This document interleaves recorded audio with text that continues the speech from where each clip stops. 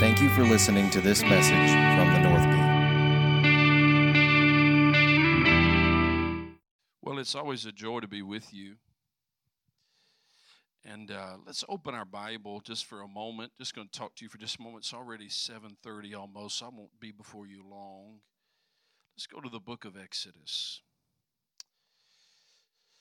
And let's go to the 13th chapter of the book of Exodus.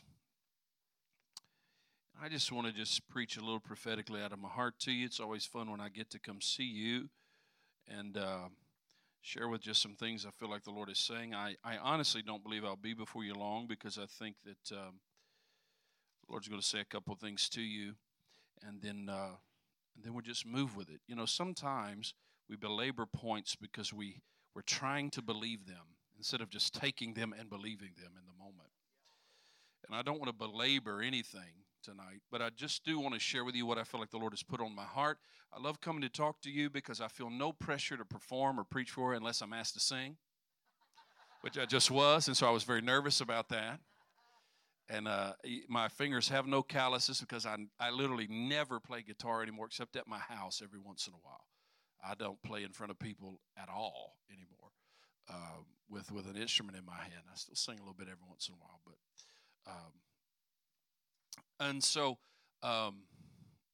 but I don't feel any pressure to ever perform with you, and I feel like last time I was here was a very impactful time for this church and for Jimmy, and most of the time when I go places, I'm coming to realize that when I go places, most of the time I'm going there for their leaders, and the people that are in attendance sort of get a little bit of, I don't know, a little overflow from the cup being overflowed, maybe a little something in the saucer there, but most of the time I believe I come for leaders and I come for the staff or core people, and every church has core people and then people that are really not their core. And so, but tonight I feel something very specific as the Lord began to drop some things in my heart over the last week or so for you.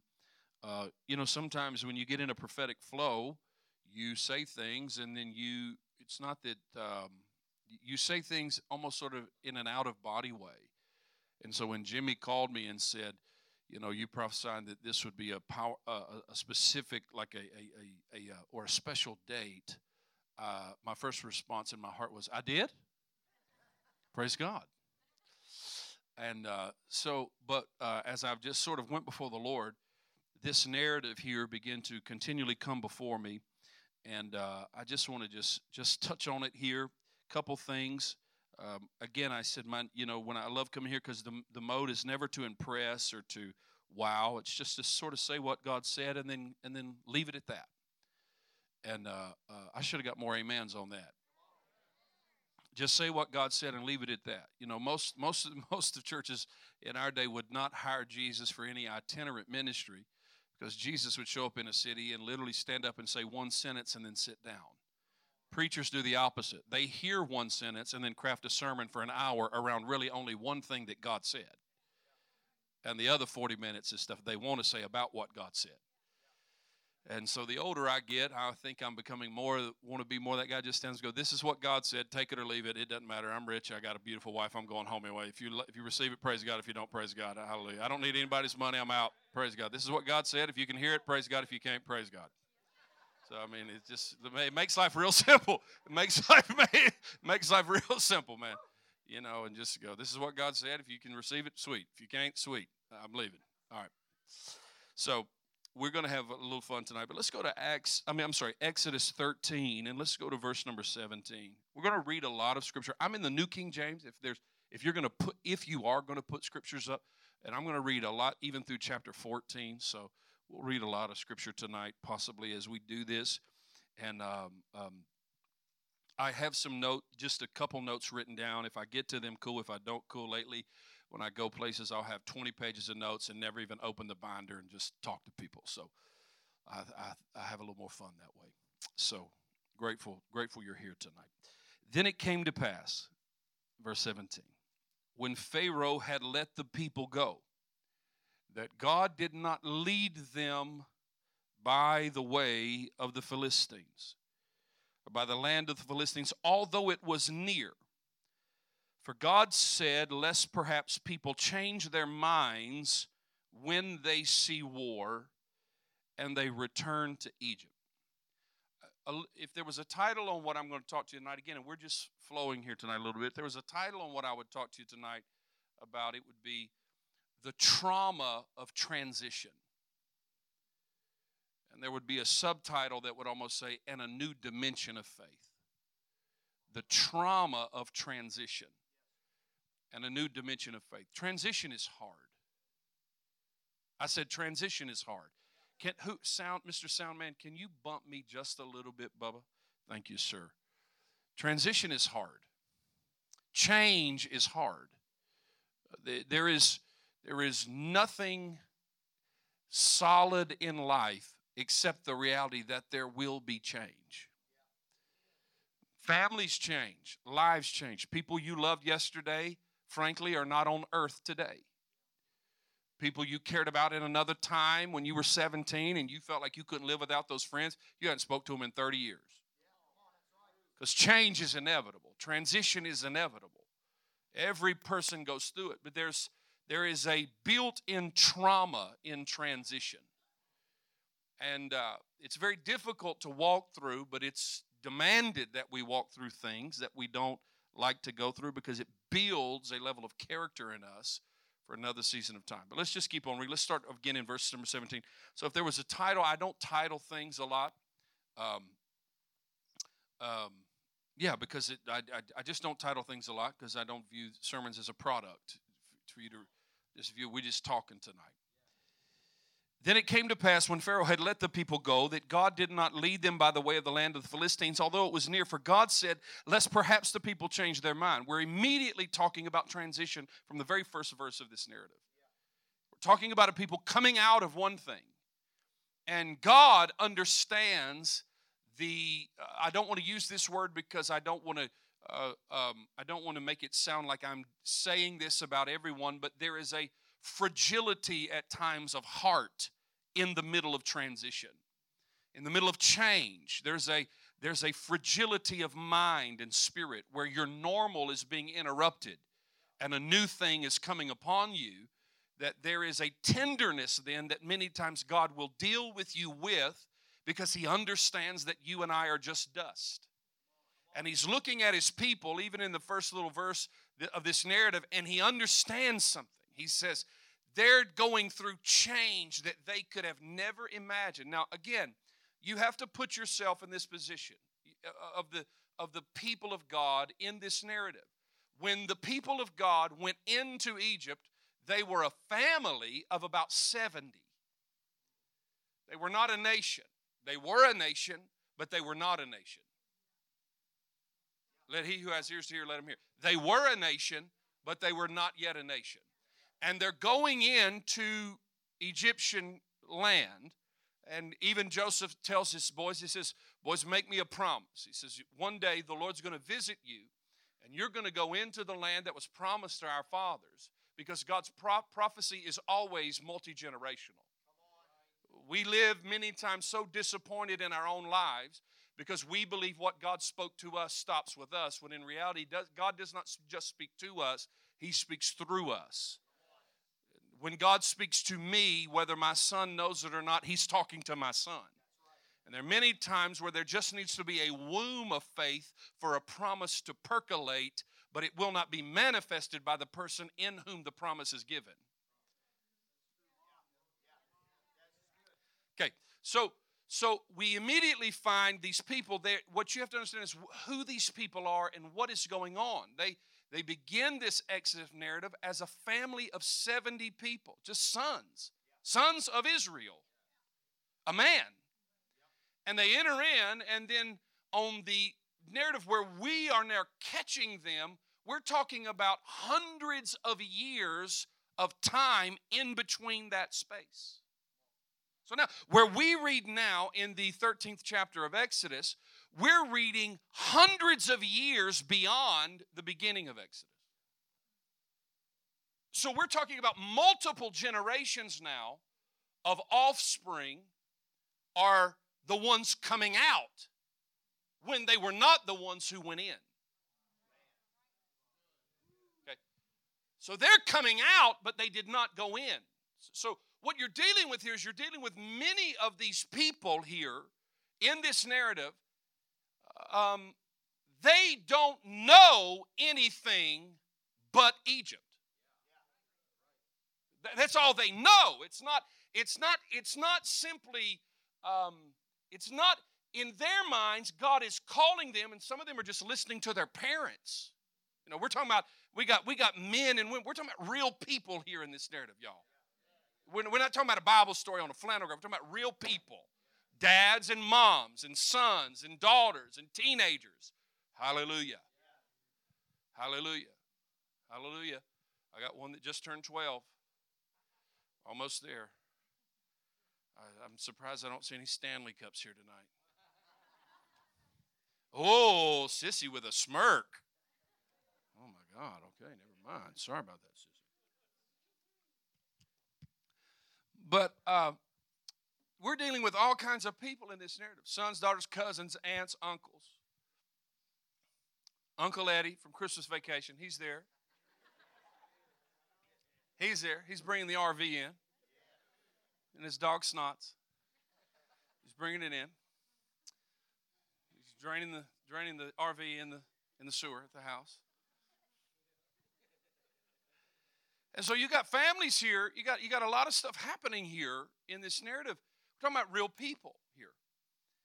But we're talking about real people that are hearing something happen. And you got to put yourself in their mindset. They were in Egypt, and life was difficult, but it was home.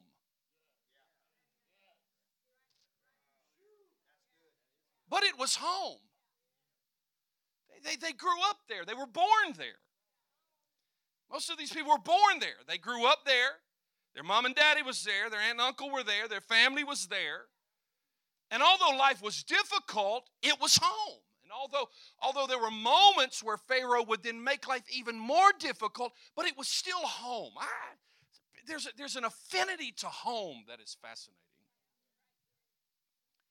There's a natural inclination in the heart. I've learned something about people, and you already know this. I'm sure preachers love to say this, but you know it. But there's a natural affinity to what people know. It doesn't matter many times if you offer people better. They don't want better. They want what they know. Because what they know is safe. What they know is comfortable. What they know is normal. See, I've in my years of ministering to people and helping people, I'm amazed that people look at you with this Gulf Shore shirt on. Come on. Wow, that's in Alabama. I'm amazed when you start dealing with people. People are blinded in their own lives because they don't see their lives as dysfunctional. They see their lives as normal. Because it's what they've known. So when many times people get offended when an outside voice, and I don't mean a preacher, I mean it can be anybody. You'll see this in small southern towns. You'll see it in movies when somebody from the big city comes. And they're trying to say, y'all's food ain't no good here. You understand what I'm saying? Okay, your mama's cornbread ain't that good. It really ain't. It's not that good. It's just what you know. And your palate is conditioned to what you've eaten. Okay? And you see this all the time, but there's an affinity in the hearts of people for home, for your mama's house and your daddy's house, and there's a beauty in that. In all honesty, in many cases, there's a beauty in that. When it's healthy and right, there is a beauty in that. But many times, people do not realize that their lives are dysfunctional, because dysfunctional to them is their normal. And so they are offended at you when you point out dysfunction, Because they don't view, I'm sort of teaching you, I'm giving you a ministry school teaching right here. When you point out someone's dysfunction, you have to understand why they get offended at that. They get offended at that because it feels personal to them. You're attacking their life. Even if your heart is not in it to be demeaning and you're trying to pull them up out of something, the reason people get offended over that is because you're telling me my family is jacked up, and you have to go, yes. But that's all they've ever known. They don't, you know, this is a crazy story. I was wondering if I should tell this because it's sort of funny, but my wife is very clean. My wife is very clean. And, you know, my kids have friends, you know. And my youngest son's 6, and so, you know, love the little 6-year-old kids will come over to our house or whatever. And if my wife sees them little 6-year-old toes running around our house and those nails ain't been clipped in about 3 months, y'all know what I'm talking about, do you? My wife, whoever, if it's little Johnny, she said, little Johnny, get in here. If your mama ain't going to make you clean, I'm going to make you clean while you're at my house for the next 3.5 hours. My wife will say, get in there in that bathtub, soak them in it. And I'm going to cut all your nails. And kids go home cleaner from my house than what they live in their house. my wife, and it could be she don't want to get cut by one of them nails on a roundhouse kick or something, one of them kids, you know, out at the pool or whatever. But those kids don't know any better because it's their normal. It's totally dysfunctional to not put some clippers on those nails for 3 months. Totally unacceptable. Totally society. Some of y'all are getting convicted in here. I can feel it. I feel it in the atmosphere. I feel offense rising up right now. Just clip them and don't get offended. Just clip them and don't get offended, by God. Hallelujah. It ain't going to hurt you. My God, there's people that you can pay people to do it, by God, if you want to. I love talking to y'all. We're just family. And because it's just normal to them. And you got people here. You got people here in Exodus 13. They're being asked by this guy who showed up on the scene, Moses, you know. He shows up. He lived in Pharaoh's house. You know, he rich little boy from the king's house. You know, he rich. You know, I used to think my wife now married when she was young. She was we used to think she was rich. She had a beautiful little house. Her family had a beautiful little house. But Moses shows up, you know, and he grew up, you know, he's Pharaoh's boy, and then he makes this crazy decision. He finds out he's a Hebrew, and he's gonna be with the people of God and give up that life and all this kind of stuff. And then he shows up on the scene, and then they're not ready to receive him. Then he murders a guy and then buries him in sand. I meet with people all the time, you know, and I counsel people. I tell them before we start, you know, marriages are normal people life. Y'all, you know, maybe you do know, but the things a man hears in counseling sessions is fascinating. And they're so extreme now, I just tell people every time I meet with them, I go, listen, here's the deal. This is a no-shame zone. You say whatever you want to say. But nothing you say is going to shock me. Nothing. Unless you tell me you've murdered someone and you've buried them behind your home. Now, if you tell me that, I'm going to be shocked. But literally anything less than that in the sin category, I've heard it, baby. I've heard it. I've heard it all. These people are dealing, they're watching this guy, and this guy comes, and he shows up, and he goes, God sent me. How do you know? You can't hardly talk. Your brother's got to talk for you. You're a little insecure. You got this rod. You throw it down, or Aaron's rod throws it down. It becomes a snake. It's a little weird. It's a little weird. And now you're telling you're going to come out, and you're telling people, God has heard the cry of our people, that we want to come out of where we were, out of bondage. But you're dealing with people that in their minds, they're not leaving bondage. They're leaving home.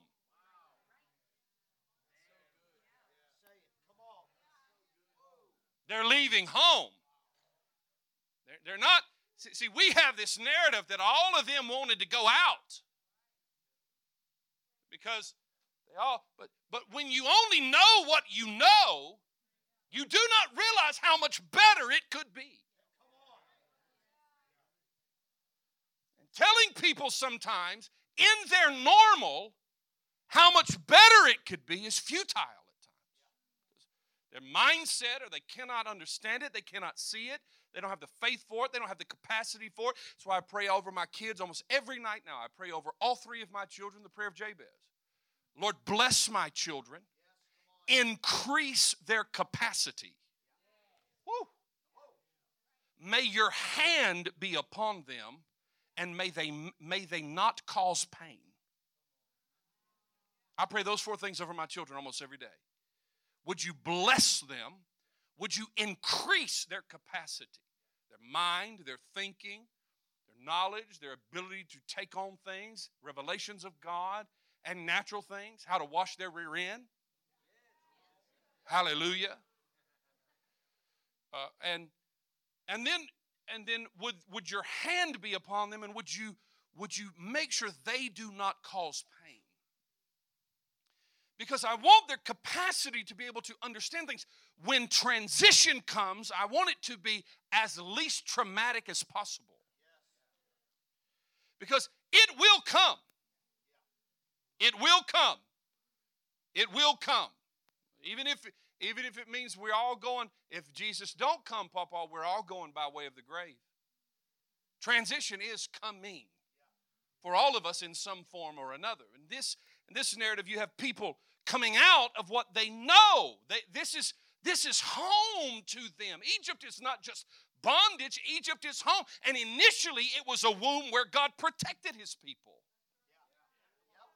And initially, it was a womb where God sent his people.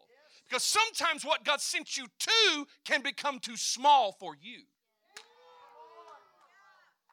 And God used it in a season to develop you.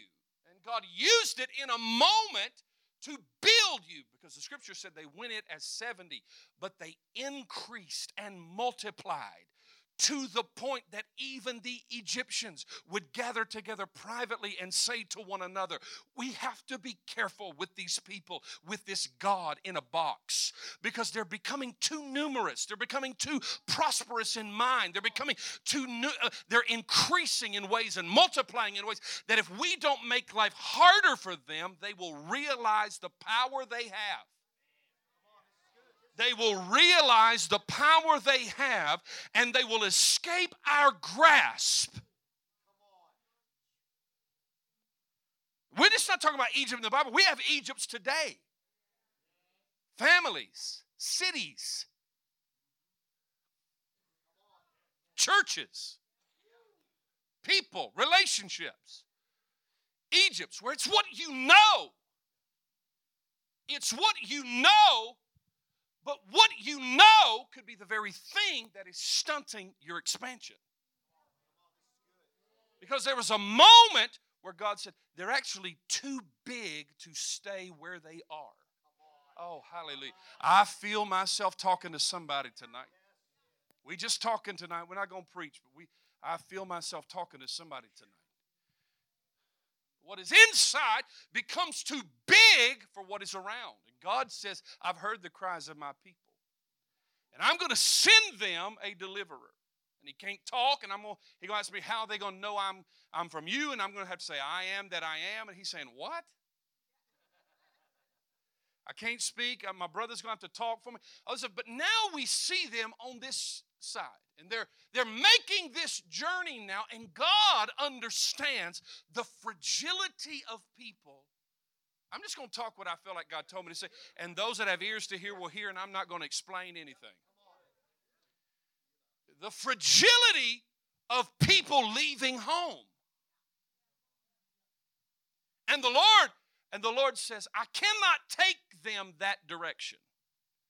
Because if I take them that direction, they are too tender in this moment to have to fight again.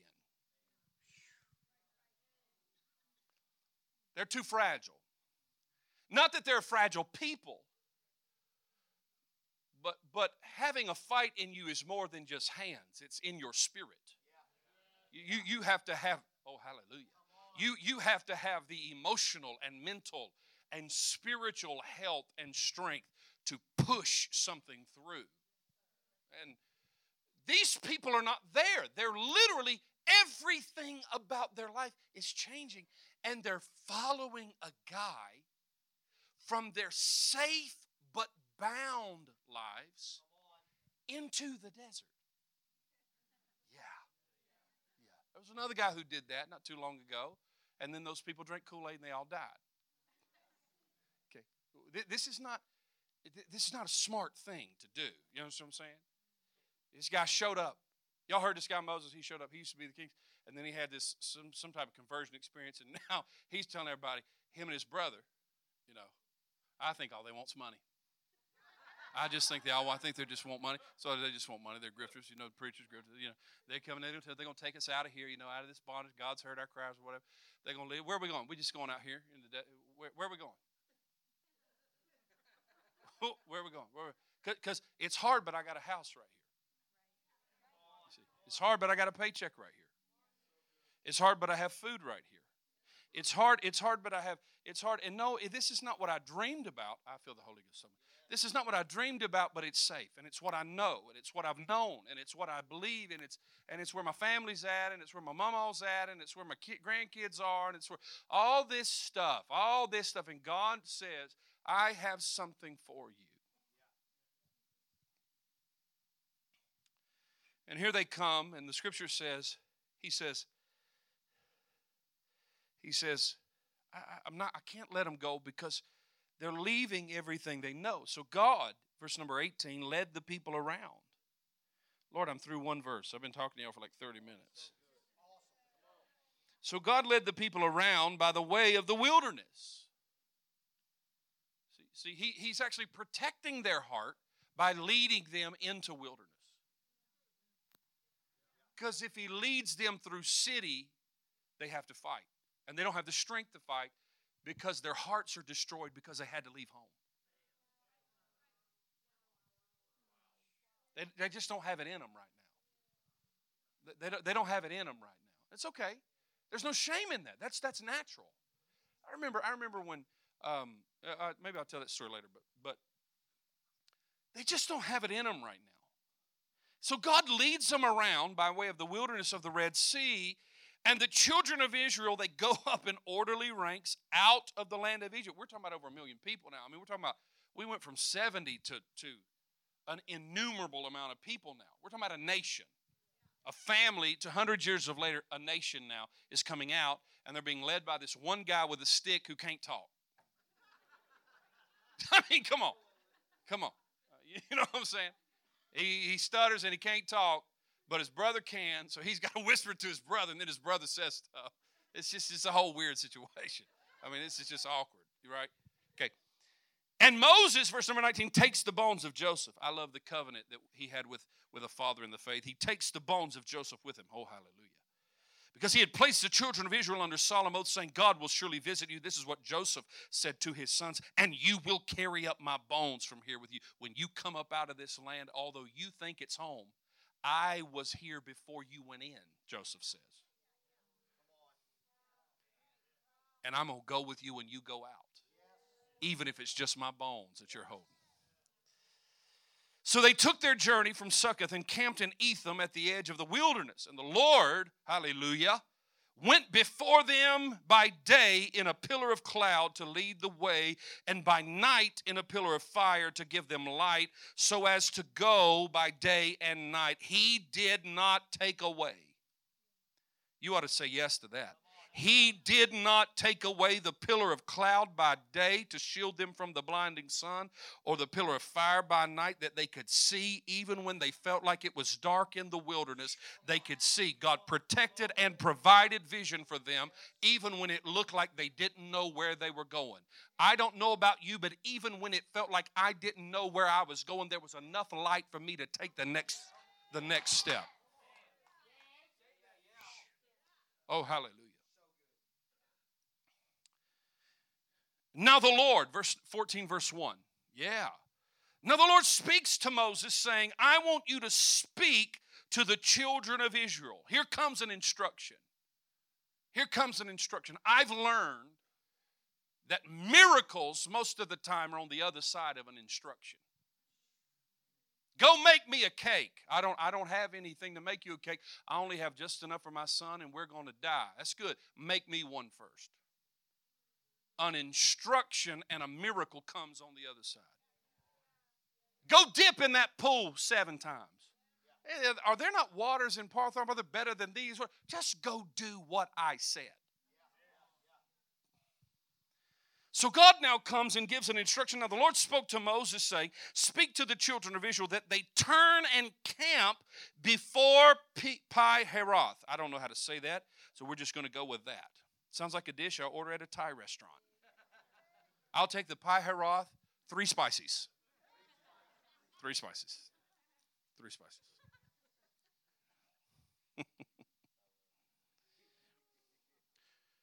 And I want them to camp there by Migdol and the sea opposite of Baal-zephon, and you shall camp before it by the sea. So God tells them to come out and then tells them to stop. Instruction. And he tells them, I want you to camp right here. I want you to set up camp right here because I want to do something. And whether you know it or not, I want to do something. And whether you know it or not, I'm doing something. I remember, tell this little story and then I'll leave you alone. I remember years and years ago, I was probably 28 or 29. And I may have told this story to you before, but it so marked my life that it's changed the way I do life in a lot of ways. But I was about 28 or 29, and I had some credit card debt in my life. When I was a college student, in my 20s, early 20s, I was an idiot. You can laugh. Or you can say, me too. You can join a brother. Come on. Don't let me hang out here on myself. And when I was in my 20s, I was an idiot. I was not taught financial literacy. I was never taught how to shave. Everything I knew about my life, although I grew up in a good family in most of the sense, I sort of pretty much taught myself. And so at 28 or 29, I asked the Lord. I said, Lord, I have about around $8,000, $7,500 worth of credit card debt. I was a college student. I got out of the will of God. And when I got out of the will of God, my provision dried up. And I had to try to make things work by the work of my own hands. And so I had about $7,500 worth of debt, I think it was. And I told the Lord in prayer one morning, I was unmarried, I was single, and I told the Lord, I said, Lord, I want to get out of this debt. And the Lord was interesting because he never told me to go to that TV preacher's meeting and then give a bunch of money and then just hope for a check in the mail. He didn't tell me to do that. I thought that would get a laugh, but maybe not. I'm not saying that in a derogatory way. I'm just trying to have fun with you. Do you hear me? Okay. And I asked the Lord, I said, Lord, I want to get out of this debt. I got to get out of this debt. I just believe, y'all have to forgive me, I just believe Scripture. So Scripture says for me to owe no man anything but to love him. So I don't just read over that and go, that's not realistic. Oh, I feel offense coming again. I don't just read over those things, Even when it says love your enemies, I don't just read over that and go, that don't mean me. So when the Lord says you're not intended to owe any man anything except to love him, I don't read over that and just go, that's just not normal life. Or I don't read over it and go, but I deserve better even though I don't make enough money to have the things I want. And I've been conditioned by the world to be discontented. And so I go into crazy debt to have things so I can feel content. And even when I get them, I'm still not content. And then I still blame God. As the book of Proverbs says, a fool perverts his own way and then blames God for it. And so I began to ask the Lord, I have to get out of this debt. And the first thing the Lord showed me is I had a phone in my hand, an iPhone at the time. And the Lord told me, he said, do you see that iPhone you have? I said, yes, sir. He goes, do you really need that? I said, no. Not really. I want it. He tells me, he says, I want you to go to the little AT&T store and in town, and I want you to, you have an upgrade, and I want you to use that upgrade to get the cheapest phone they sell with the cheapest plan they have, and you will discipline yourself to stay under the minutes, under the text messages. And I just said, okay. Now, see, I want to tell you something. I asked God to get me out of debt, and God gave me an instruction completely disassociated, what at least I thought, with that situation. So I say, okay. So I go, y'all love this. I go to a little AT&T store in town. I'm living in a little country town at the time. And I walk in there and they go, yeah, how can I help you, man? I go, yeah. I said, I got this phone. It's a really nice little iPhone. I said, I want to use my upgrade, and I want to get this phone. And I showed and this brother looks at me. He literally cocks his head and he goes, you want, wait. You're trading in this phone and you use your upgrade to get this phone? I said, yes. And I want to get the cheapest plan possible. And I want to, he said, okay. He said, are you sure? Are you sure? Because we have a new model of iPhone coming out soon, and you can use that for that. So I'm sure. And he just kept badgering me about it. And I finally just said, hey, man, it's for religious reasons. That's just what I said. Before God, I looked at him and said, hey, man, it's just for religious reasons. And he went, oh, okay, no problem.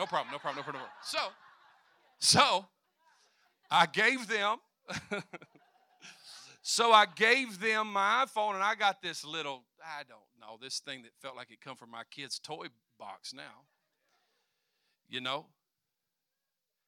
And I just obeyed God. And guess what? Nothing happened. No, listen to me. Nothing happened. And then about 2-3 months later, I'm sitting in my house with that crappy phone. And I'm asking the Lord, I want to get out of debt, Lord. I really feel like I'm supposed to, and I want to do it.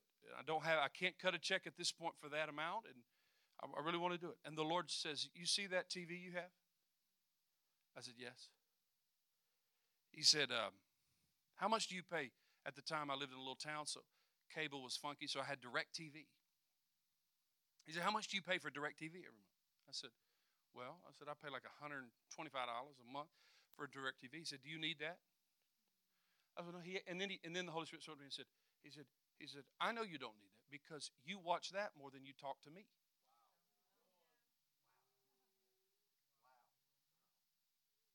I'm just talking to me about what God did.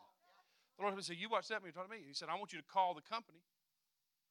I want you to cancel your subscription to DirecTV. I said, okay, here we go again. Because I'd had DirecTV about 4 months. And at that time, you did it like in a 2-year thing. So I call them. Here we go again. I want to cancel my subscription to DirecTV. Sir, you just got it. And, then badger. Sir, it's going to be, and I even told the Lord this when I was praying before. I said, Lord, they're going to make me pay this. To me, $300 at that time was a lot of money. And so I was like, they're going to make me pay this enormous get-out of fee. Are y'all here? We're just having fun, right? Okay. This enormous fee to get out of this contract, and I don't want to pay that. And he said, and the Lord was very stern with me. He said, I'm asking you to do that. So then I call them, and then they're badgering me, and I'd say, I will pay the money. I'll just pay the $350 or whatever to get out of the contract. So I get out of the contract. And then once I get out of the contract, I don't have a TV to look at. Now I find myself weirdly sitting on the front porch of the little apartment I had with my Bible. Isn't that funny? Isn't that funny? It was weird. I quit watching so much television. I know this sounds old school to some of y'all. You'll get over it. I quit watching so much television, and then I would spend my time more. I'd go out in little plastic chairs I'd bought from Walmart. I'm just single. I'm just a little trying to make it guy. You know what I mean? And on this little, and I would sit, and I was looking across from my apartment was the most beautiful. I pray you're hearing the sarcasm in my voice. Beautiful pair of single wide trailers I'd ever seen. I would just gaze upon the beauty of those single wide trailers and then gaze upon God's word. And then, they say if you visualize your future, you can. There's no shame in what I'm talking about. I know many people that still do live it. That's not what I'm saying. My point is these were not, they need a little help. Let's put it that way. Okay? And so I would sit out there, and then for about the next year and a half, every few weeks or month, God would give me a little instruction like that. Or he'd say, hand that person $50. At that point, $50 was a big deal to me, man. $50 was a big deal. I'm going, Lord, $50. I need to get at it.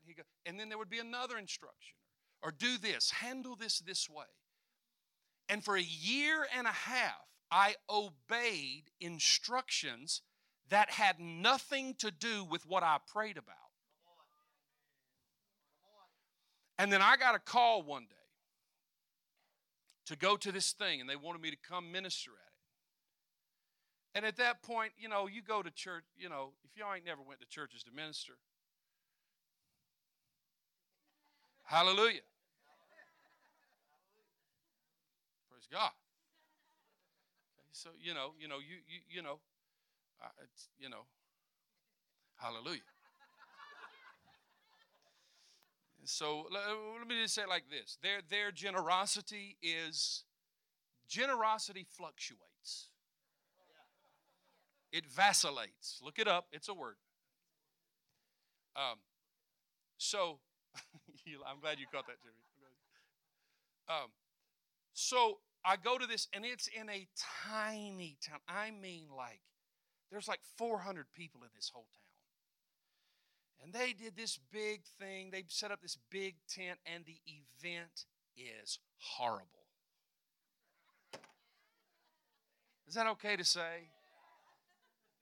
I mean, these people are trying, but it's just really bad. It's just, God's not moving. It's awful. And, and they're trying. And, oh, hallelujah. And I love their hearts, but you just want to tell them, hey, let's don't do another one of these.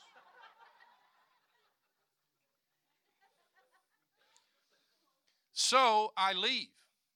My time is up ministering there. And I get handed 2 checks. I'm a young man.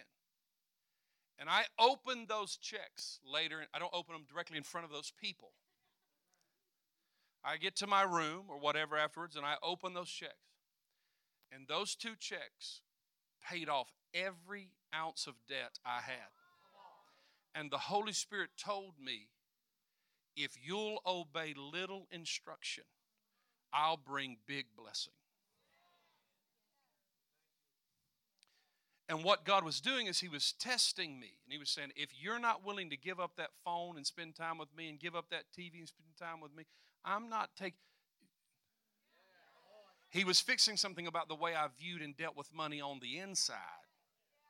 Anyway, this is way off topic, but okay. Praise God. And so God gives an instruction here. I want you to camp right here. It's what he tells people in the beginning of chapter number 14. I want you to camp right here. And they don't know why. They're just doing it. But God has something behind the scenes that he's working for their good. Oh, hallelujah. And so he tells them, I want you to camp because what you don't realize is I'm going to let what you thought you escaped catch back up with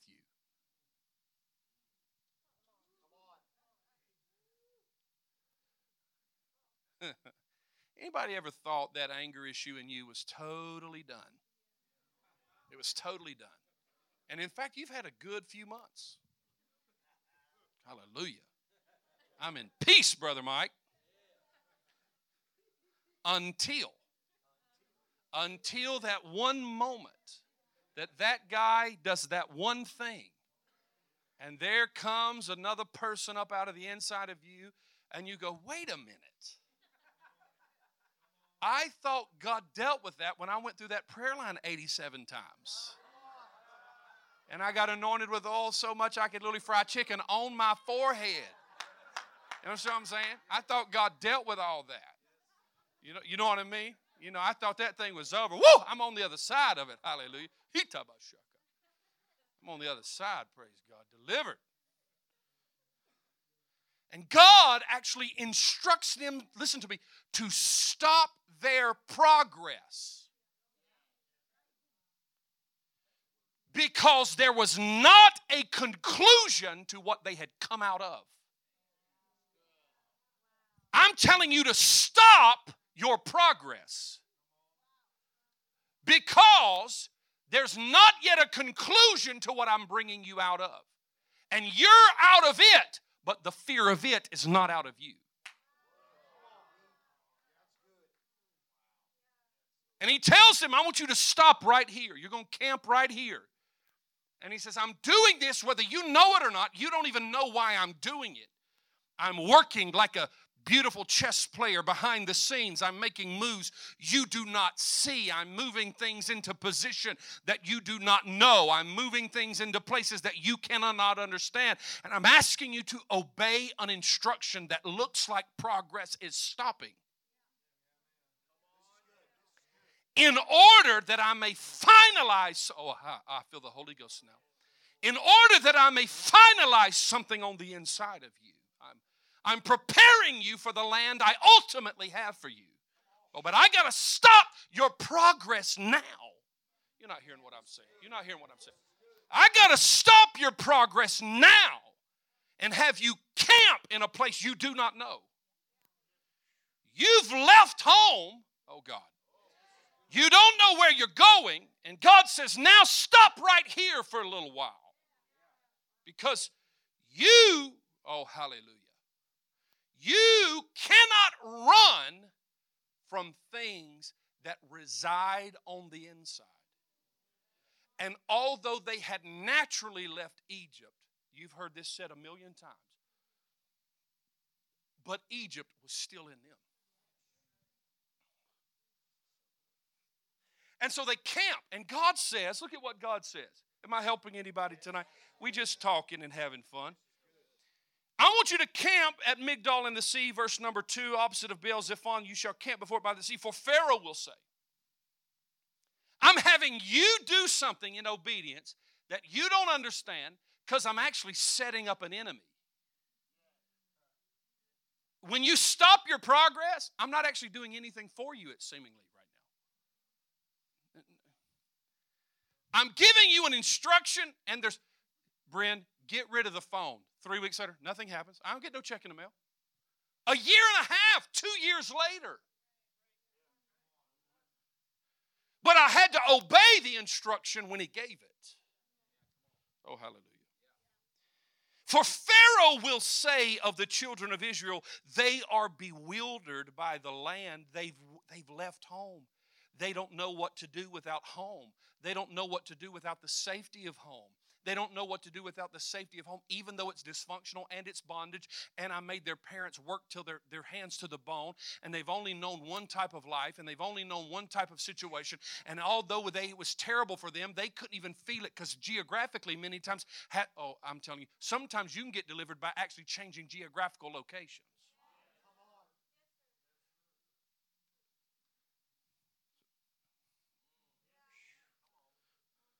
Sometimes you got to stop praying for stuff to change some places. I'm not talking to, I'm talking to only those, I'm not going to explain what I'm saying a lot tonight. I love when people sometimes, anyway, it doesn't matter. I'm going to leave that alone. Okay. For Pharaoh will say of the children of Israel, they are bewildered by the land, and the wilderness has closed them, and the unknown is suffocating them. I'm going to say that again. The unknown is suffocating them. They've left home, and the unknown is suffocating them. At least that's what their enemy thinks. And God is positioning this to be this way. Then I will harden Pharaoh's heart so that the thing they escaped from will start pursuing them again. Again, I thought that anger issue was dealt with until. Where'd that come from? Anybody ever said that? Anybody ever been in a situation and you go, Where'd that come from? You know, you're dealing in a relationship and it's not real.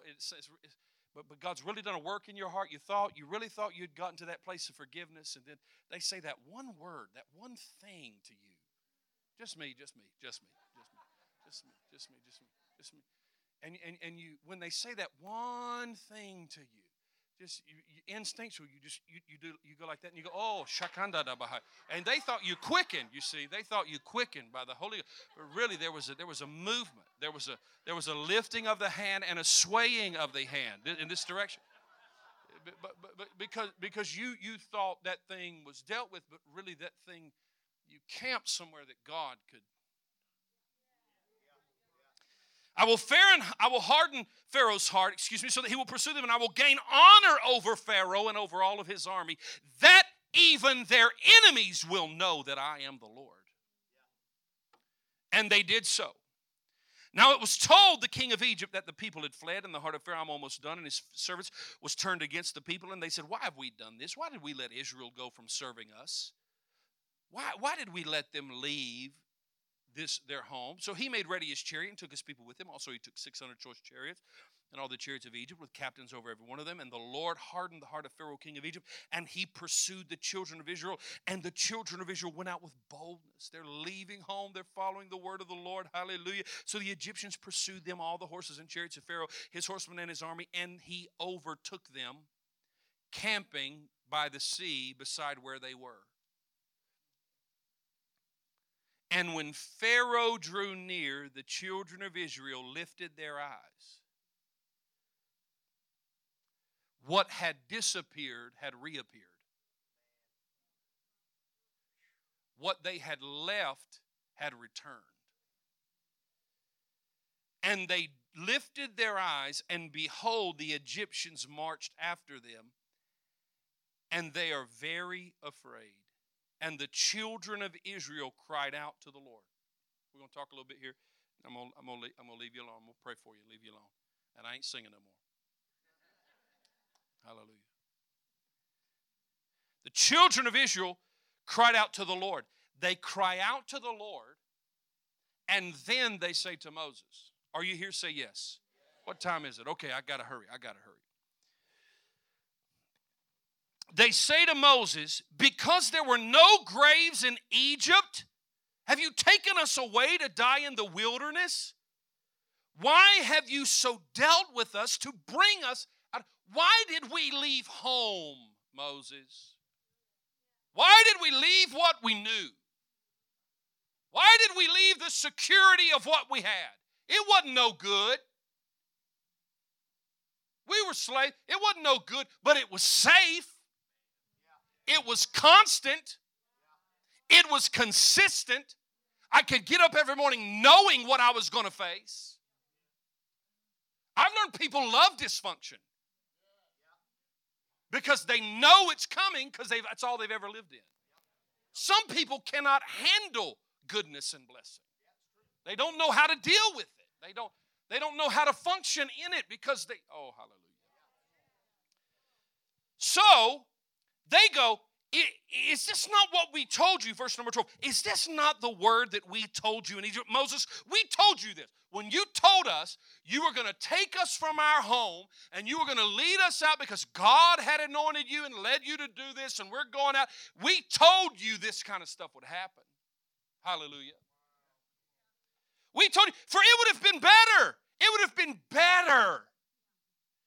Listen to this language. For us to serve the Egyptians, it would have been better for us to live at home, safe and secure and in bondage, rather than to go after the freedom God has for us, but there be risk involved. I would rather, I'm telling you, I know people are funny, man. People are funny. Jimmy was talking to me today. Jimmy was talking to me today a little bit how when he moved the church here from Mantua to Streetsboro, and that's literally like 3 minutes from here. And there were people in Mantua going, we cannot make the drive all the way. He told me that today, and I'm like, I can see Streetsboro from Mantua. What are y'all talking about? The people going, Jimmy, we love you, man. We really appreciate what God's doing through you. But that extra 3.5 miles, I just cannot do that kind of damage to my vehicle, especially in the winter. The salt, Nancy's van is already having trouble. We cannot do that. Why? What causes people to do that? Because they don't want better. They want what they know. They want normal.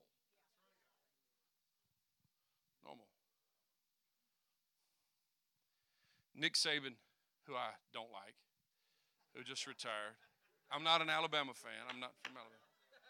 Are you a Bama fan? Oh, okay. So I'm not a Bama fan, but he made a statement one time that was really good. He said, high achievers don't like mediocre people, and mediocre people don't like high achievers. Period. Just two different, they don't match together.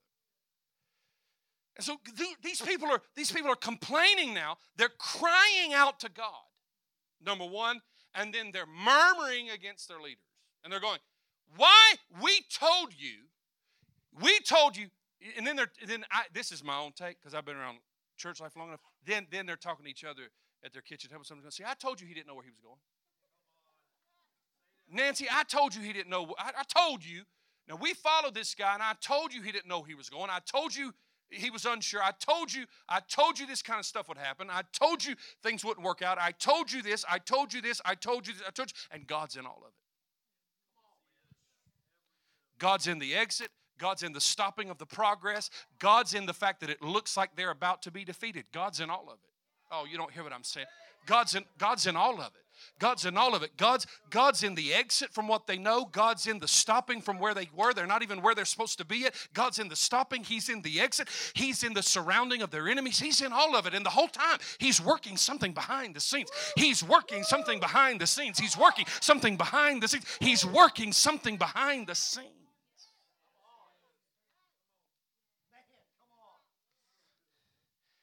And yet they go, what are you doing? Moses, what are you doing? You should have left us in Egypt. It was bondage, but it was better than your better. See, there I didn't have to think, Moses. There I didn't have to trust.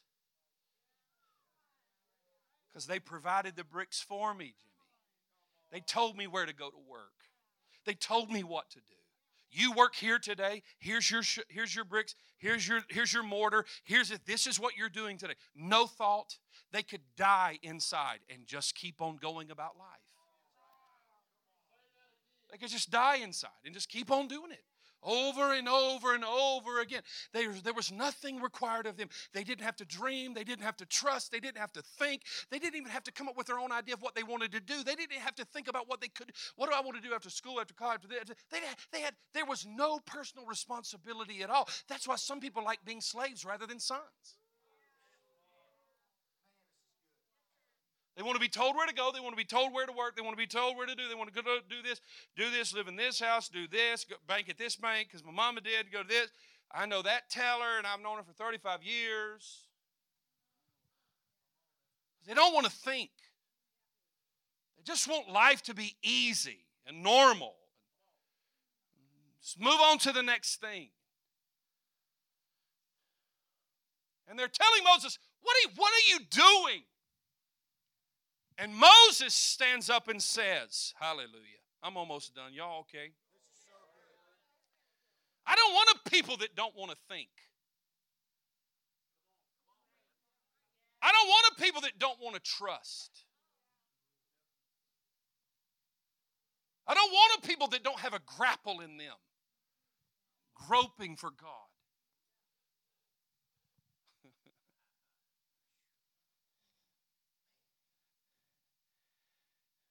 Moses said to the people, I love what Moses says here. This so blesses me. I hope I'm just helping you a little bit tonight. We just talking tonight. We family. Moses said to the people, do not be afraid. Listen to what he says. Do not be afraid.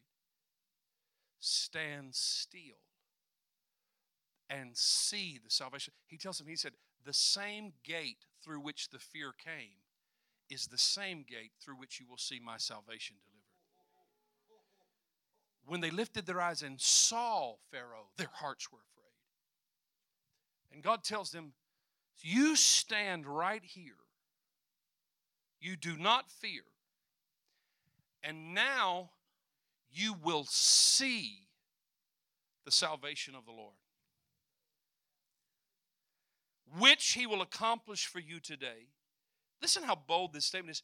He doesn't even know what's going to happen. This just bubbles up out of his spirit. He doesn't even, and he says, for the Egyptians whom you see today, you think, Israel, that you escaped it momentarily. But I stopped your progress so that you would escape it eternally. Stop going in the direction you're going, Israel, for a moment, because I'm setting something up. See, what you don't realize is when life seems the most difficult, it's an announcement of the ending of an enemy. You didn't hear what I just said. When life seems the most difficult, it's the announcement of the ending of an enemy. When somebody says, I've never, when someone say, I've had depression, maybe a little bit, but it seems like the last year it's been worse than it's ever been before. Good. That's an announcement. The fact that it's been worse is an announcement. That God is bringing it to a head.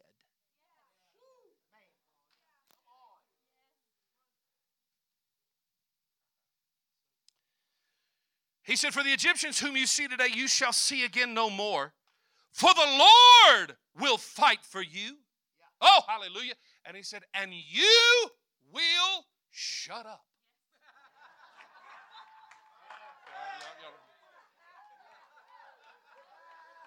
You will stop talking about it. Because your tongue, the book of James says, is like a rudder. So you don't understand. Your tongue is a directional force. You actually eat the fruit of your own mouth. Your life is the result of your own tongue. It'll never get better. It always seems like we're going through something. You are literally creating a cycle without you even knowing it. You're just creating it again. You're just creating it again. You're creating it again. See words. You have to look at original intent, and you have to look at the initial thing, the initial evidence of a thing. And even in Scripture, the initial evidence of words were not language or conversation. They were creation. And God said, let there be light. The original usage of words were to create, not conversate. So the original purpose of words is creation. That's why the Scripture says the worlds were framed like a framer by the Word of God. Hallelujah. Some of you getting convicted. It's good. It's good. And he tells him, he said, the Lord's going to fight for you, and you're going to hold your peace because your perspective of what I'm doing is going to cause you to forfeit the promise. So just, if you don't have I feel to say like this, if you don't have my perspective, just shut up. Just shut up. It's safer for you and everybody around you. See, people will think complaining is just being real. I'm just being real, man. No, you're not. No, you're not. You're just being unbelieving. You're not being real. I'm just being real, man. No, you're not. No, you're not. You're not being real. I'm just telling it like it is. No, you're telling it like it will be for you.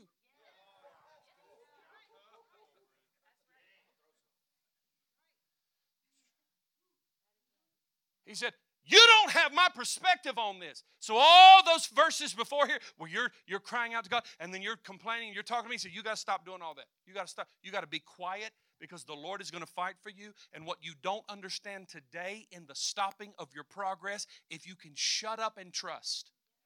That's a word for somebody in this room. If you can shut up and trust. I feel to say it like that for some reason. I'm not trying to be crass. I'm not trying to be mean. But I feel to say it in that way. If you'll shut up and trust. If you'll stop having such an opinion on everything. Did you know that Jesus actually said that for you or I to say in a year we will do this and in 6 months we will do this, this is what Jesus said it is. It is evil and it is arrogant. See, some of us, we don't really want vision. We want vision so people think we know what we're doing. We don't want to be embarrassed in front of people. We'll say, well, what are you doing with your life? And you go, I don't know. That's not a good answer, right? In our culture, well, I've got this, and I'm going to do this, and then our church is going to build, praise God, and then, my daughter's going here and going to, and Jesus said, for you to say in 6 months, in a year, in 2 years, we're going to do this and this, he said, that is evil and arrogant. What you should say is this, if God wants us to do it, we will do it. But we will live every day going, what do you want to do, Lord? I'm helping you tonight. He says, you will see God fight for you and you will hold your peace. And then the Lord says something to Moses. And I'm gonna quit. I'm talking about the trauma of transition and a new dimension of faith. Because we want to cry many times during the trauma of transition. And God says, stop your crying and move forward. It's very simple. This is what he says. And the Lord said to Moses, verse number 15, why do you cry? And if I'm Moses, I'm going, I'm not crying, bro. These people you gave me to lead, they're crying. I'm doing what you told me to do. Hallelujah. The Lord just lumps us all in together, don't he? That makes me mad sometimes, honestly, Used to go to those meetings and people be repentant to Native Americans and stuff. I don't know if I've ever met a Native American. Why do I got to repent to one? Anyway. That's another story for another time. I can feel a little offense in that too. You'll be okay. You'll be okay. You love me. Come on, you got to love me. And the Lord said to Moses, why do you cry to me? He says, you stand up in front of those people who I pulled them out, but I stopped their progress because they didn't realize that the enemy they thought they had escaped was still alive. And I'm going to make sure it ends now. I feel the Holy Ghost when I say that. I'm going to now make sure it really does end. I'm going to make sure now it ends. And here's what's fascinating. The scripture said when we first started the series, the scripture said they couldn't go because they couldn't see war, but they did see water. Because God said, I'm going to take you through another baptism. You may not be able to walk through war against the Philistines. I'm going to have to take you around the wilderness, but you can walk through water. And he said, this is what he said. And the Lord said, why do you cry to me? Tell the children of Israel to now go forward. Now I have something for you to move toward.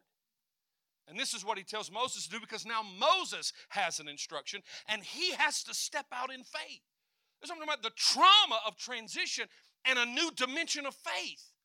Because now they have to trust the camp and stop their progress. But now Moses, as their leader, has to trust to lift. And he says, I'm going to leave you alone. I'm almost done. And the Lord said to Moses, what do you cry to him? And this is what he tells Moses. But you, Moses, lift up your rod. You mean that wooden thing? Lift it up. And stretch out your hand over the sea. Listen to what he said. I love this. I love this language. He didn't say, and I will divide it. He said, you lift your rod, you stretch out your hand, and you divide it. Me? The guy who can't speak? The guy who's unsure you even send me?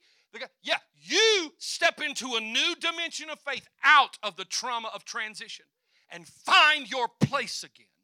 And you lift up that rod and you say, I'm telling you, they may not believe I know where I'm going. And I may not even know where I'm going, but I know God is with me.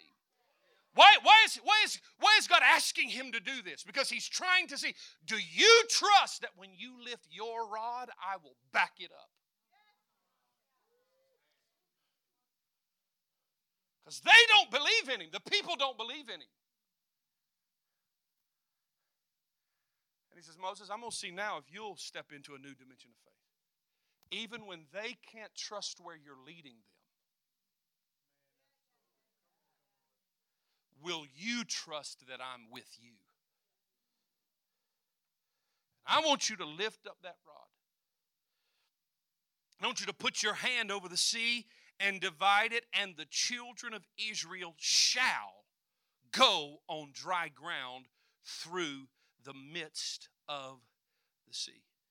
And I heard the Holy Ghost tell me, even I felt like this, Jim, I felt like the Holy Ghost told me to just tell you, even if you'll act, they will follow. I didn't say everybody, but I said if you'll act in faith, if you'll lift your rod, they will follow. I heard the Lord tell me, he said, don't worry about them making it. They'll make it if you'll act. Don't worry. This is just to you, Jim. Don't worry about them making it. I'm not going to explain anything I'm saying. Don't worry about anybody making it, Jim. They make it when you act.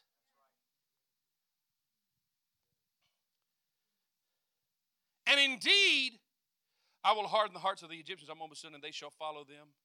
My man, will you come up just a pad? No keys, just a little pad. On the Nord, on the beautiful red Nord. That's the brand of keyboard. You know you're cool if you're a musician and you got a Nord. Hallelujah.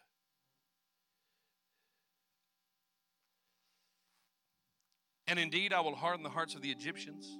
Oh, praise God. Did you feel that? And they will follow them, the Egyptians will follow them, and I will gain honor over Pharaoh and over all of his armor, his chariots and his horsemen. Then the Egyptians will know that I am the Lord when I've gained honor for myself over Pharaoh, his chariots and his horsemen. I heard the Lord tell me there's a trauma of coming out, but you must go through. You must go through. You must go through. We want to cry, but he's telling us, move. Move. Move. Then the Egyptians will know I'm the Lord. Verse 18, go to verse 19. And when Moses acts, listen to this, listen to this. When the people shut up and Moses acts and lifts his rod, the scripture says something begins to happen in the heavenly realm. And the angel of God, who went before the camp of Israel, moved. He moved. He moved. God moved. When they got quiet, you don't hear what I'm saying. They were stuck where God told them to stop. But when they got quiet and their leader lifted his rod, God moved. And the angel of God who went before the camp of Israel moved and went behind them. And the pillar of cloud went from before them and stood behind them. Because it was never about them being afraid of their enemies again. God, even in this moment, is protecting his people. And he's going, I know that it looks like what you're about to walk through is hard, but I've got your back. I know it looks like what you're about to. I know it looks like the choices you're about to make are hard, but I've got your back. I know it looks like the decisions you'll have to make are hard, but I've got your back. And I'm moving my angel and my pillar. Next verse, and I'm almost done. I'm going to pray for the people. So it came between the camp of the Egyptians and the camp of Israel. Thus it was a cloud and darkness to one. Hallelujah. And it gave light by night to the other, so that the one did not come near the other all that night. Next verse. Do I want to keep going? Yeah. So Moses stretched out his hand over the sea. It's interesting because the Lord told him to divide it. But when he stepped out in a new dimension of faith to believe he could, the wind moved in. And then the Lord caused the sea.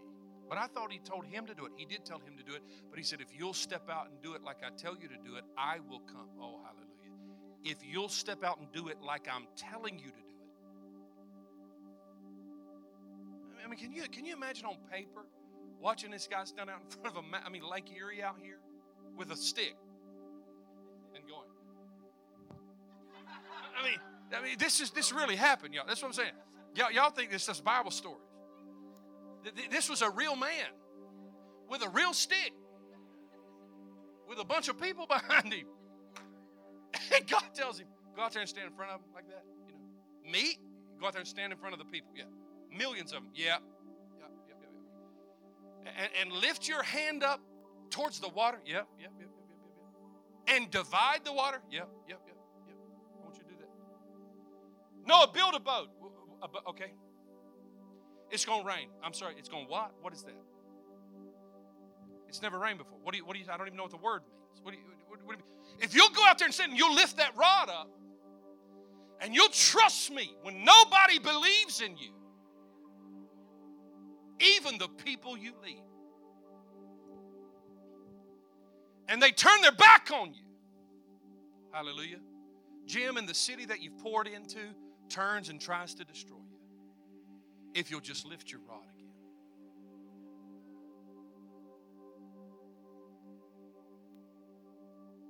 He said, I'll come back behind you. And I'll push you through a fresh baptism.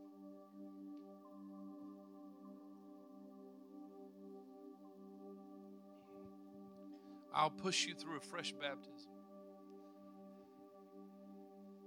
I'll push you through a fresh baptism. I heard the Lord tell somebody, I didn't bring you out to destroy you.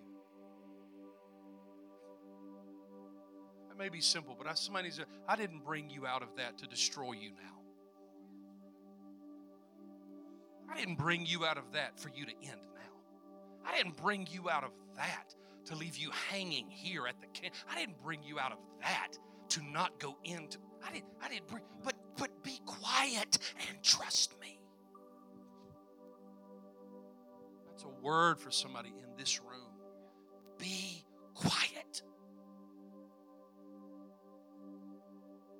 I remember years ago, I went through one of the most difficult times of my life. Leaders that I served went their separate ways. I remember sitting in my shower. I was crying in my shower. I was literally taking a shower, crying like a little girl. But I was so, I just was hurt by what was happening. I was crying. Oh, Lord, what's happening? And I said, Lord, I remember this so distinctly. I could take you to the place, to the apartment, to the bathroom, to the shower. And I remember, I don't know why I even did it, but I remember standing in that shower and taking my finger and putting it over my lips like this. And I said, Lord, I don't know what's happening here, but you put a watch over my lips. I stood in that shower and said, Lord, I don't have your perspective yet. So just help me. Because I know, y'all don't understand, I was most talkative in high school. No, in the yearbook. Superlative, most talkative, my name. That's not a joke. I'll bring it next time and show you. Okay? Because I said, Lord, because I don't have your perspective, I have to be quiet. Because I will walk through this with integrity and I will gain your perspective. And then I'll be able to step through it into the place of promise for my life. And I will not shortcut what you have for me. Because my mouth is too active.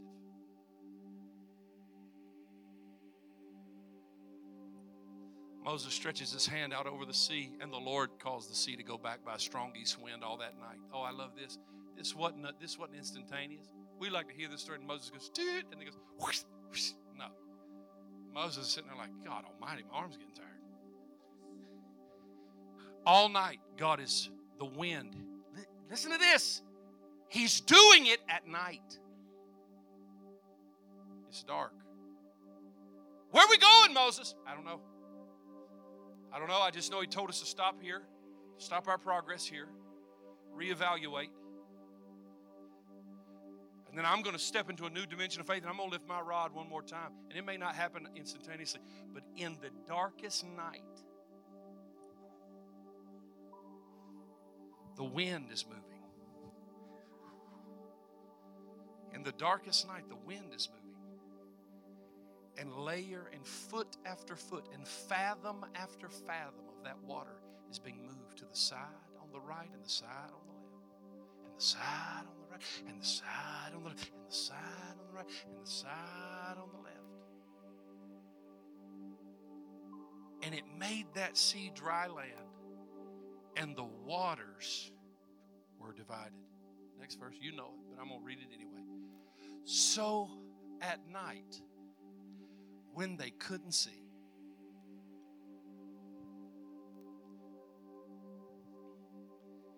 they're stepping into waters they've never known before in the dark. They go into the midst of the sea on dry ground, and the waters were a wall to them on their right hand and on their left. And the Egyptians pursued and went after them into the midst of the sea, all Pharaoh's horses, his chariots, and his horsemen. And it came to pass, because new mercies they're there every morning. And it came to pass that in the morning watch, that the Lord looked down upon the army of the Egyptians through the pillar of fire and the cloud, and he troubled the army of the Egyptians. Next verse. And he took off their chariot wheels so that they drove them with difficulty. And the Egyptians said, hey, we got to flee from the face of Israel, for the Lord fights for them against the Egyptians. Next verse. Then the Lord said to Moses, I want you to stretch out your hand over this sea again, that the waters may come back on the Egyptians, on their chariots, and on their horsemen. And Moses said in his heart, if he did it before, he'll do it again.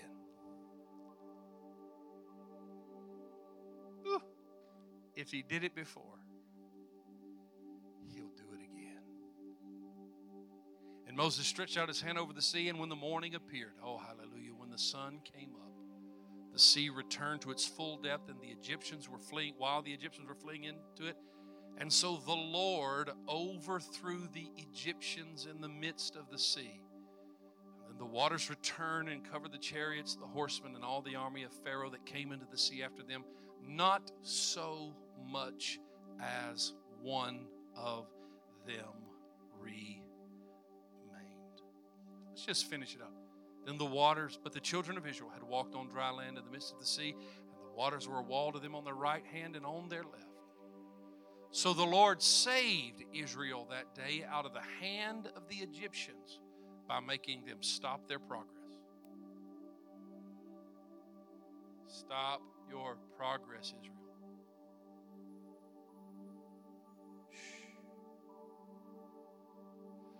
So the Lord saved Israel that day out of the hand of the Egyptians, and Israel saw the Egyptians dead on the seashore.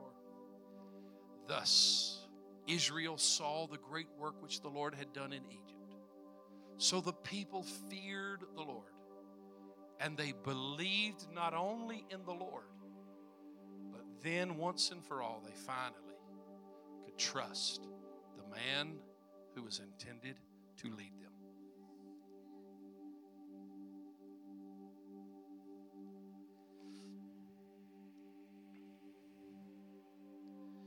Father, I thank you for this family.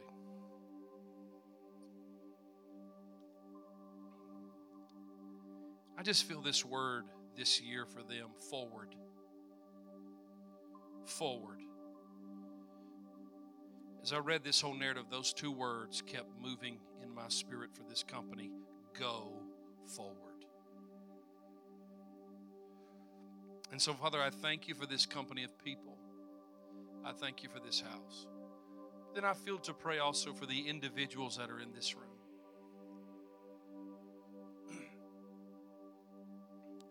And they're stepping into unknown things, unknown days, an unknown place, unknown people.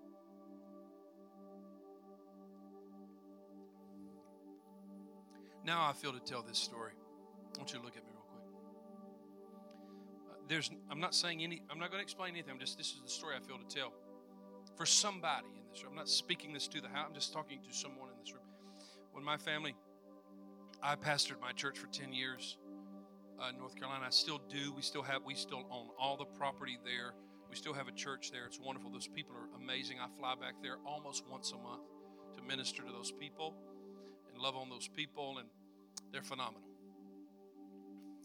And when my apostle called me and asked if I would come help him down in Mobile, I had decided I've given my life to the place I was at, my grandfather's church, and legacy and all of those things.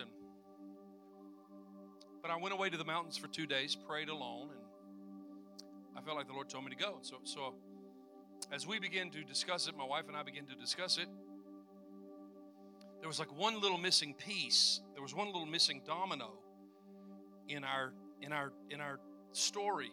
It was our oldest daughter. Her name's Jocelyn. I call her Flossie.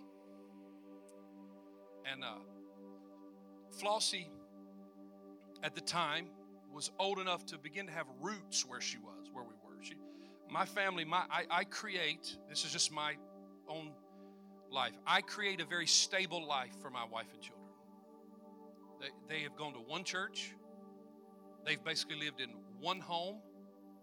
They've basically gone to one school. We lived in one other home when all of them were, before they would even remember the house. And they went to a little, but one home, one school, one church.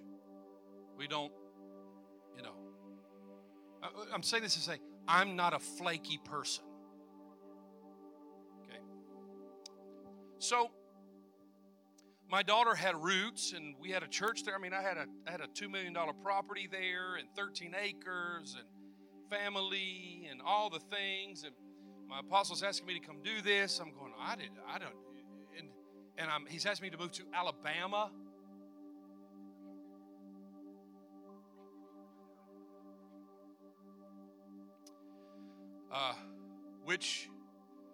But I'd lived there once before, and I wasn't being weird, but I didn't. I'm trying to. There's honestly now I actually love living there now. That's what's crazy. I love it now, but initially, if you would have told me I would live in Alabama again, I would have said, "Hey, bro, quit. Get off the fentanyl." Okay. Hey, listen. Whatever, it got laced with something. Just don't buy it from that dealer again, right? If you would have told me I would have lived in Alabama again, I would have said, you are literally insane. Okay. So, but the Lord began to work on my heart, and that's what I'm saying. Now I love it. Now I'll wear a South Alabama hat. That's a miracle for me. It's a miracle. Miracle. And so, but my oldest girl had roots and friends and stuff, and I remember picking her up one day. We had told her we were going to do this, and she did not want to go. And I got it. I totally got it. And I remember picking her up from her birthday party one Sunday night, and she was real heavy. She was like 10 years old at the time, real heavy. My wife is a beautiful woman of prayer, meek of spirit, the most content person I've ever met. Can eat a $300 steak or Fruit Loops and be totally content both ways. Every piece of clothing she has is from the Goodwill or it's from Louis Vuitton, totally content either way. She's the most amazing woman I know. Now, I'm sure every wife will say that. Every husband will say that. But it's true in my heart. I've never met any. It's why I want to lavish her with so many good things, because she's so content. She would live with me in a cardboard box, legitimately. And she would pray. She prays for our children a lot. And one specific prayer she prays is that, I'm glad that I serve the Lord, but frankly, I don't want my children serving their father's God. I do want my children serving the God of their father. Do you hear what I just said? But I don't want them serving their father's God. I want them to know the God of their father. And so my wife will pray, Lord, will you speak to our children? Would you talk to them? I believe God still speaks, yes? Would you speak to our kids, our babies? I'm almost done, I promise. And Jossie had given her life to the Lord at a younger age. But I wasn't sure that there was a communicative element there. So we go through this process, and we're talking to her, and so I pick her up at this birthday party, and she's real heavy in her spirit. She's real heavy in her spirit. And I know it, I can tell it, and I'm trying to talk to her, and we're talking, and she's like, yeah, Dad, and she looks at me and she's crying a little bit. She says, I don't want to go anywhere. I don't want to move. I don't want to leave our normal. And then I'm talking to her, and it's different, but and she's getting a little lighter. Her spirits are perking up a little bit, but there's still a little piece in there that it's fully not out yet. And I'm a dad. I keep prying. And I said, babe, I just don't think that's it. I think there's more that it's in your heart you want to say. And at 10 years old, I'm real careful to tell this story. I think I've told it about 5 times total now. But I'm real careful to tell it because I never want it to lose its effect on me. And my little girl looked up at me. She was talking with her, head down. I'm talking to her, I'm driving. And she looked up at me like this. And I mean, like, it looked like tears as big as this Gatorade bottle were just coming down her cheeks. And she looks at me and she says, Dad. She's crying. Her voice is breaking up. Little chin's trembling. She goes, Dad, I don't want you to think I'm weird. She said, but for the last 3 days, I hear a voice. And the voice says to me, trust me. Wherever you go, I will take care of you.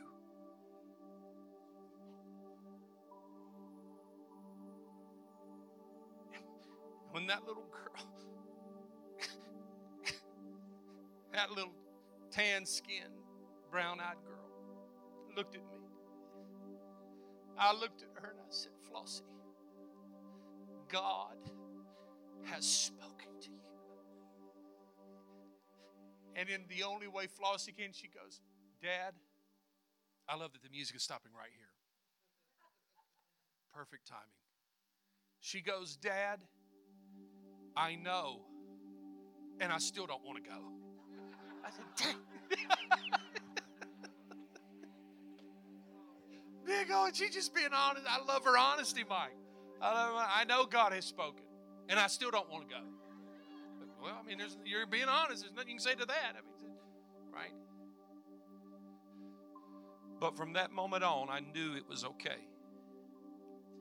And tonight, she'll lay in her bed in our house, and behind her bed, up on her wall, right behind her head, are 3 canvases. And this is what the 3 canvases say. Trust me. Wherever you go, I will take care of you. Because she'll never forget that when God calls her from a comfortable place, He doesn't intend to harm her.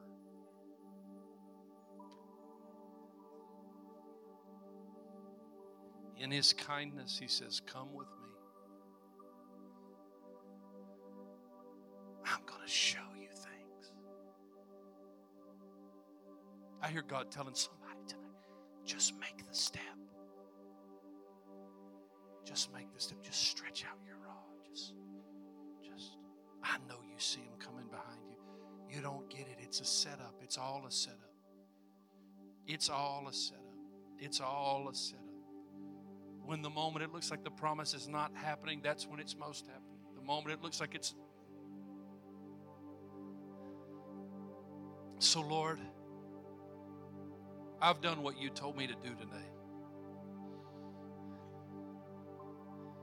I've done what you told me to do tonight, Lord. Yeah, thank you. I feel the anointing now. Now I'm asking you, Holy Ghost. I've done what you've asked me to do. Now I ask you to do what only you can do.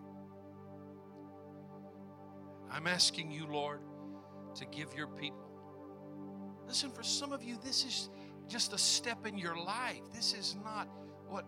Don't take anything that I'm saying for what it's not. Let he who has ears to hear, let him hear what the Spirit is saying. Somebody needs to take a step out of what you know and into the perfect will of God. So, Father, just close your eyes. And I don't even want you to raise your hands. You just sit there. Some of you, the Lord is touching some of you.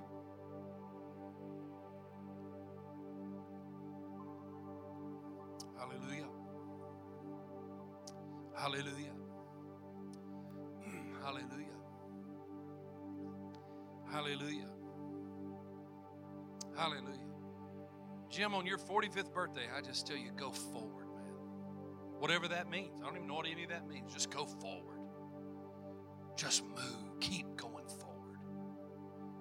Whew. Oh, thank you, Lord. Thank you, Lord. For somebody in here, that's relationships. You know that it's time to step out. You know it's what you know, it's your normal, it's what you've always known, but you know God's telling you, you know it, you feel it while I'm talking, you feel it in your chest, you feel it in your hands. It's not emotion, it's the Spirit of God. And you know it. And you know it.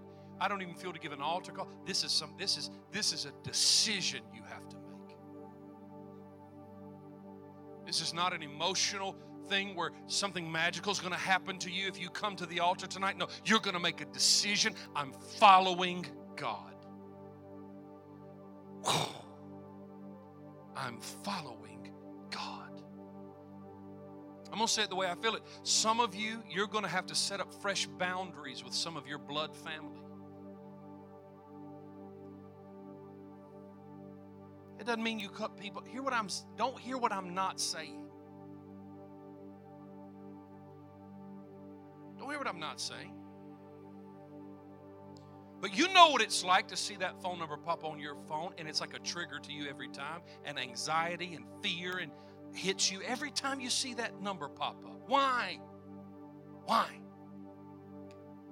It's time to say, no, enough is enough. Some people think I'm mean regarding these things. No, I just value the kingdom more because Jesus said the kingdom is righteousness, peace, and joy in the Holy Ghost, and it resides in me. People think you're difficult with people. I'm not difficult with people. I just honor the kingdom on the inside more than their toxic lifestyle. Amen. Somebody in here, you may be visiting tonight. You may be visiting tonight, and it is geographical for you. God is saying, go forward. You need to connect to a house, a people, or whatever it could be. Whatever it may be, you have to be somewhere where God is moving. For somebody, it could be in business tonight. It's what you know. It's what I've always known. God said, no, I've got something more for you. I've got something more for you. You've got to step out. You've got to move forward. And I may pause your progress to make sure all the things. I feel like the Lord's going to do somebody with that in business. Maybe it feels like God stopped your progress in business. It's because you can't handle money right yet. And I'm going to stop your business growth so that your money can get right and the way you view it can get right. So when I bring blessing, you don't go to jail. Seriously. And the IRS is not knocking on your door 3 years from now. Why? I'm preparing you for everything I've told you. Oh, hallelujah. Shoo! I'm preparing you for everything I've told you. Maybe I'll conclude with this. We'll just flow. Just obey my instruction today. Maybe that's a good way to conclude my time with you this evening. What is God instructing you to do today? I wanted to get out of that debt. But God said, I have an instruction for you now. Hallelujah. Hallelujah. Hallelujah. Let's just, as we conclude tonight, I'm going to hand this over to Jimmy. It's a little different than when I came last time. That's good. Let's just lift our hands to the Lord, though. If God's touching you, you don't have to, but I just want us to, as an act of surrender, I want us to lift our hands to the Lord. Lord, I join and I say, Lord, not my will, but yours be done. Oh, I feel like shouting that the best days of the North Gate are ahead of them, Lord. I feel like shouting that even though they may step into unknown times and unknown seasons, God, you're moving the angel of the Lord from in front to behind because you've got their back. I thank you, Lord, for the people in this room tonight, visiting ministers, people you love, Lord. You love your people. Man, you love your people. And so, Lord, I bless them tonight with courage. Courage to go forward. Courage to go forward. Oh, hallelujah. I said courage to go forward. Courage to go forward. Courage to go forward. And this doesn't mean geographically, but it may. And courage to leave home. Courage to leave what they know and step into a new thing, a new place, a new time.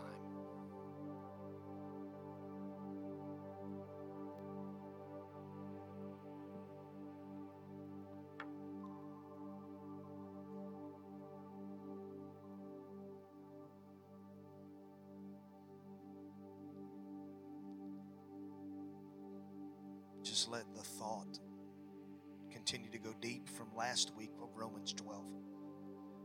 Do not conform to the ideas and opinions of this world, of this present age, even though we're surrounded by it. It's what I told all of you last week when we didn't do a live stream. He's calling us to a new age. And it does not matter what we're surrounded in. We are going to say yes to what He has for us as a people. For those of you that were here last week, that's what we talked about. I'm going to say yes to what He has for us. And so this is what I love about my brother.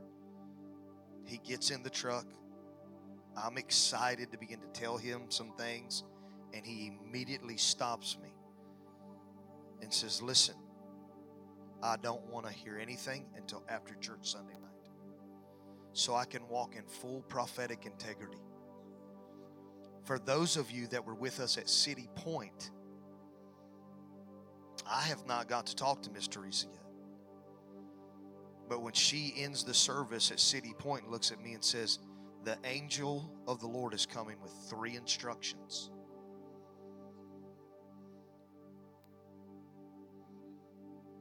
She has no idea that I received the first instruction in a dream in a sealed envelope from the Lord, from Zion. And it popped up like a hologram. Exactly what you said. So what do? Exactly what we announced last week and we initiated this week. We move forward into the home group. groups. We are not bound or attached to anything of the religious system of the old age, which is all preparation that we're not attached to this building, even though our promise is this building. We're not attached to this building. We're attached to a yes from the Lord that will bring all of the promises. And what is the Lord after? What is He after in these small groups? So that we can grow our church? No, not one. So that you would grow whole in the love of the Lord. Perfect. Perfect. I would say go back and listen to this if you would look at the last notes in my journal, the last word is transition. Transition to transfigure is what the Lord told me. We're on this journey right now. And to the world, He started saying chess pieces. I told you guys last week, all the chess pieces are being moved. When a king hits a checkmate, he sometimes has to sacrifice in order to win. To the world, to this city, to this county, to this region, they will look like we're losing. And then all of a sudden, out of nowhere, the Lord will come from behind and march us forward into everything that I believe is in this box right here. So I will raise my staff as the shepherd of this house, as the father of this house. And it doesn't have to make sense to anybody in this room. The two yeses I need in my life is that woman right there and my apostle. And I say yes to that. And we're trusting that. Because both of those, both her and Pops, will say, what is the word of the Lord to you? And all they will do is confirm the word of the Lord. And we'll move forward as a family into the greatest days of history. And all of it will be for our children's children's children, what I told you last week. When I cast the vision in this house last week, I said, trust me that we can build an oak tree that our kids can play under the shade. And we're not going to do it like the religious system of the world. We're going to do it yes to the word. And that's not a knock on anybody. What you're called to do, you do. But we're going to say yes to this family. And so the reports I heard from the home groups Tuesday just lets me know even more. Than this word confirms. Can't wait till we leave tonight. And I get to tell you I wasn't a leaker. Even at times today, he was digging. I said, stop digging, Bryn. Stop digging. He didn't know he was digging. He's got integrity. I said, man, you're digging into things that you got to stop right now. And he said, okay, so we'll talk about it tonight. But listen, this word was for the house, but also this word is for you. Because he's correct. I told you guys last week, there's too much Portage County still in all of us. And I know one of the things that the Lord wants to do in these home groups is get us to the place where we open ourselves up, that if there's anything in me He don't want, take it. Take it. Take it. Take it. I'm not from Portage County. I'm not from Cleveland. I'm not from Ohio. I am from the kingdom and the King. I am from the kingdom of God. And that is what is being reformed in the earth. And that's what's being reformed in all of you. So, man, did we enjoy our time with Uncle Bryn? Awesome.